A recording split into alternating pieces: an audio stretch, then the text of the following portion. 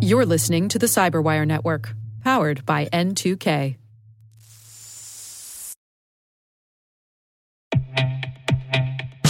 With over 8,000 threat hunters analyzing over 65 trillion signals daily, Microsoft works tirelessly with the federal government to keep our nation's data secure. This 30-year-plus partnership is driving mission innovation that is secure by design. Whether optimizing your existing defenses or tackling advanced threats with AI, Microsoft gives you the intelligence and the automation you need to defend at mission scale. Let's work together to stay ahead of emerging threats and secure your mission anywhere. Learn more at aka.ms/fedcyber. That's aka.ms/fedcyber.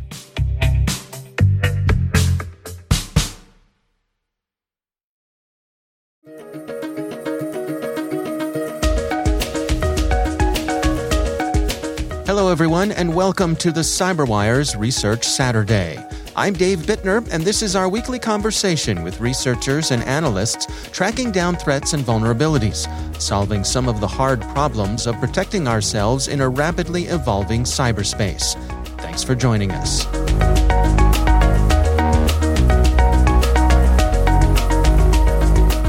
So we had stumbled upon this threat actor team in September when we saw a number of very similar tactics being used, which were very different than what we were used to as we were just coming off the ransomware wave, where they were behaving differently. That's Robert Boyce. He's global lead of cyber incident response and transformation services at Accenture Security. The research we're discussing today is titled Karakurt Rises from its Lair.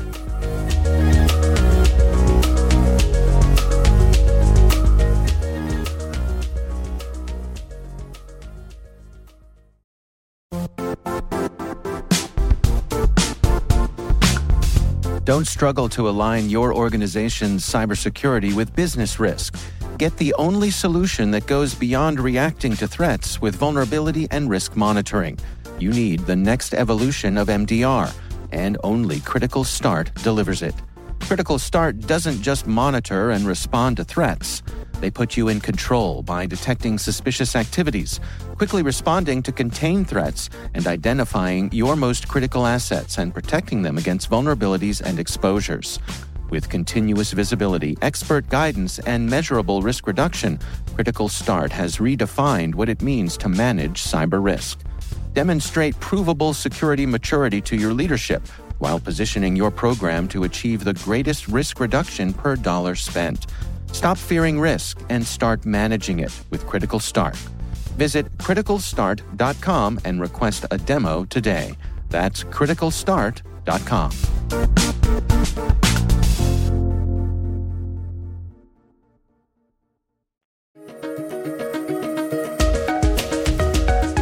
And we just started to put some pieces together as we were doing our investigations, global coordination, and we found there was a lot of similarities. And so we just started digging into it a little bit more. And then, of course, we uncovered Karakurt as their self-proclaimed name and just started seeing some really interesting tactics that this group was using, which was very different than some of the traditional ransomware threat actors.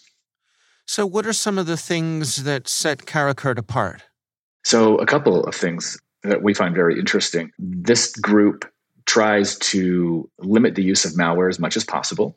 And they're not really in the business of destructive events. They're really more in there to quickly get in and exfiltrate data and then extort the victims with the data theft as opposed to launching a ransomware attack and causing business disruption. Any speculation on who is behind this? No, that's really interesting. We haven't had enough intelligence yet to be able to really do attribution more than what their own self-proclaimed name is and some of the tactics that they've been using. And who do they seem to be targeting here? Yeah, so they're targeting more of the small to medium-sized businesses or subsidiaries to large enterprises. They're not really going after the big game hunting that we've seen some other threat groups go after. And so suppose you find yourself falling victim to these folks. By what means are they getting into your organization? Yeah, so they're getting in really through credentials, and we don't yet have enough intelligence to know how they're obtaining the credentials, but they're leveraging credentials through VPN access almost exclusively of what we've seen so far, at least the cases that we have worked. And of course, all of those VPN devices do not have two-factor authentication installed, so it's making it quite easy for them to be successful in their initial intrusion. So they get in, as you said, they get in, they get the data that they want to grab, they get out. What happens next? Well, then they start reaching out to the victims and start pressuring them, extorting them for not disclosing the data.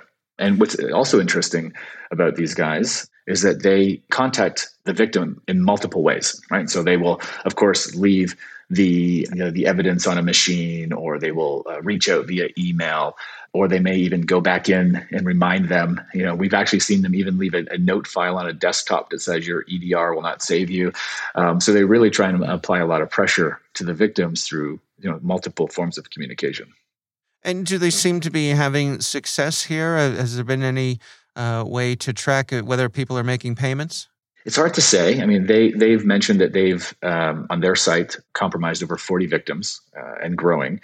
And they have been disclosing, following through with their threat of disclosing data for victims who haven't been paying. So we've seen that. So you could probably do some simple math of taking a look of how many victims they say they've had and how many disclosures they've had, and maybe have a rough idea of how many people may be paying them. But we haven't done that analysis. What level of sophistication do you suppose we're dealing with this particular group? Yeah, it's hard to say. Like they're really in it for the short-term wins, and so as I said, they're leveraging known credentials, targeting vulnerable systems that don't have the added protection of two-factor. They're using a lot of really living off the land techniques to try and avoid detection. So they're, as I was mentioning before, they're not really looking at leveraging known malware. We have seen them use Cobalt Strike. We have seen them use Mimikatz, but it's more in an instance of maybe when they get stuck because they're trying to leverage their the credentials and the applications that are available to them inside the organization to move laterally and to then execute their mission of exfiltrating data. So it's really hard to say the sophistication of the team because they're using such basic methods to be successful. And so what are your recommendations then for organizations to best protect themselves? Yeah, this is a funny one. It's something we've been saying for, 20 years at least. Patch your systems, turn on two-factor authentication. Just the basic security IT hygiene would really help, organizations avoid, visit from this threat actor for sure. And as we were saying earlier, they are targeting small to medium-sized organizations, which probably often overlook these very basic security protocols. Yeah, it really seems like they're an opportunistic group. Yeah, absolutely. Yeah, it's really interesting the difference of when we were just before this happened, because we saw them stand themselves up in June, start registering their domains, get their social media ready in August, and then really we started seeing a cluster of activity in September, moving forward to the end of the year. Even this morning, I received another notification from a client looking for help for this exact team.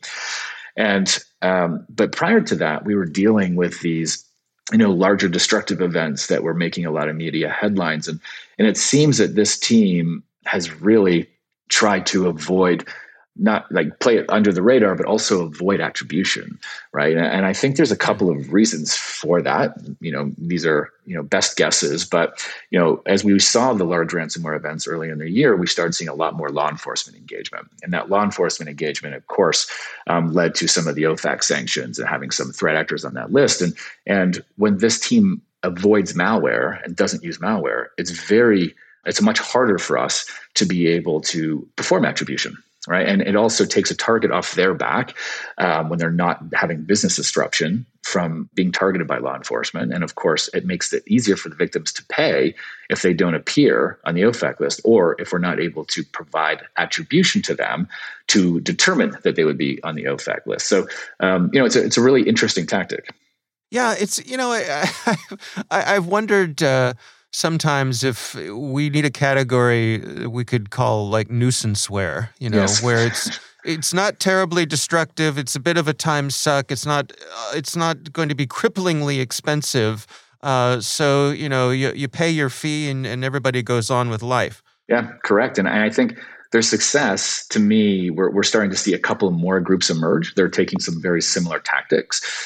So I think they're starting to set a bit of a standard for an alternate way to be able to get financial gain in this space without having to cause the business disruption and get all the attention that some of these, some of the big game hunters we've seen earlier in the year.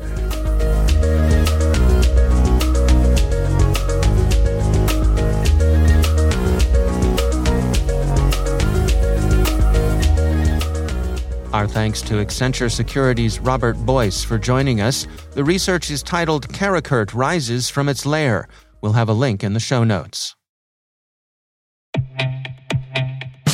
And now a word from our sponsor, SpyCloud, the leader in operationalizing cybercrime analytics.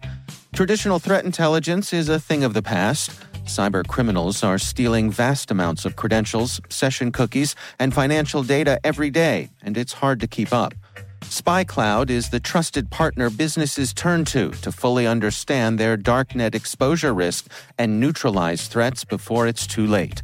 SpyCloud alerts your organization as soon as an employee or customer's data appears on the darknet, so you can act faster than bad actors to prevent cyber attacks like ransomware, session hijacking, account takeover, and online fraud.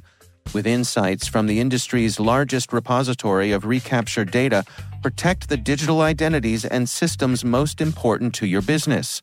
Get your free corporate darknet exposure report at spycloud.com/cyberwire and see what information criminals have in their hands today. That's spycloud.com/cyberwire. The CyberWire Research Saturday is proudly produced in Maryland out of the startup studios of Data Tribe, where they're co-building the next generation of cybersecurity teams and technologies. Our amazing CyberWire team is Elliot Peltzman, Trey Hester, Brandon Karpf, Eliana White, Peru Prakash, Justin Sabi, Tim Nodar, Joe Kerrigan, Carol Terrio, Ben Yellen, Nick Valecki, Gina Johnson, Bennett Moe, Chris Russell, John Petrick, Jennifer Iben, Rick Howard, Peter Kilpie, and I'm Dave Bittner. Thanks for listening. We'll see you back here next week.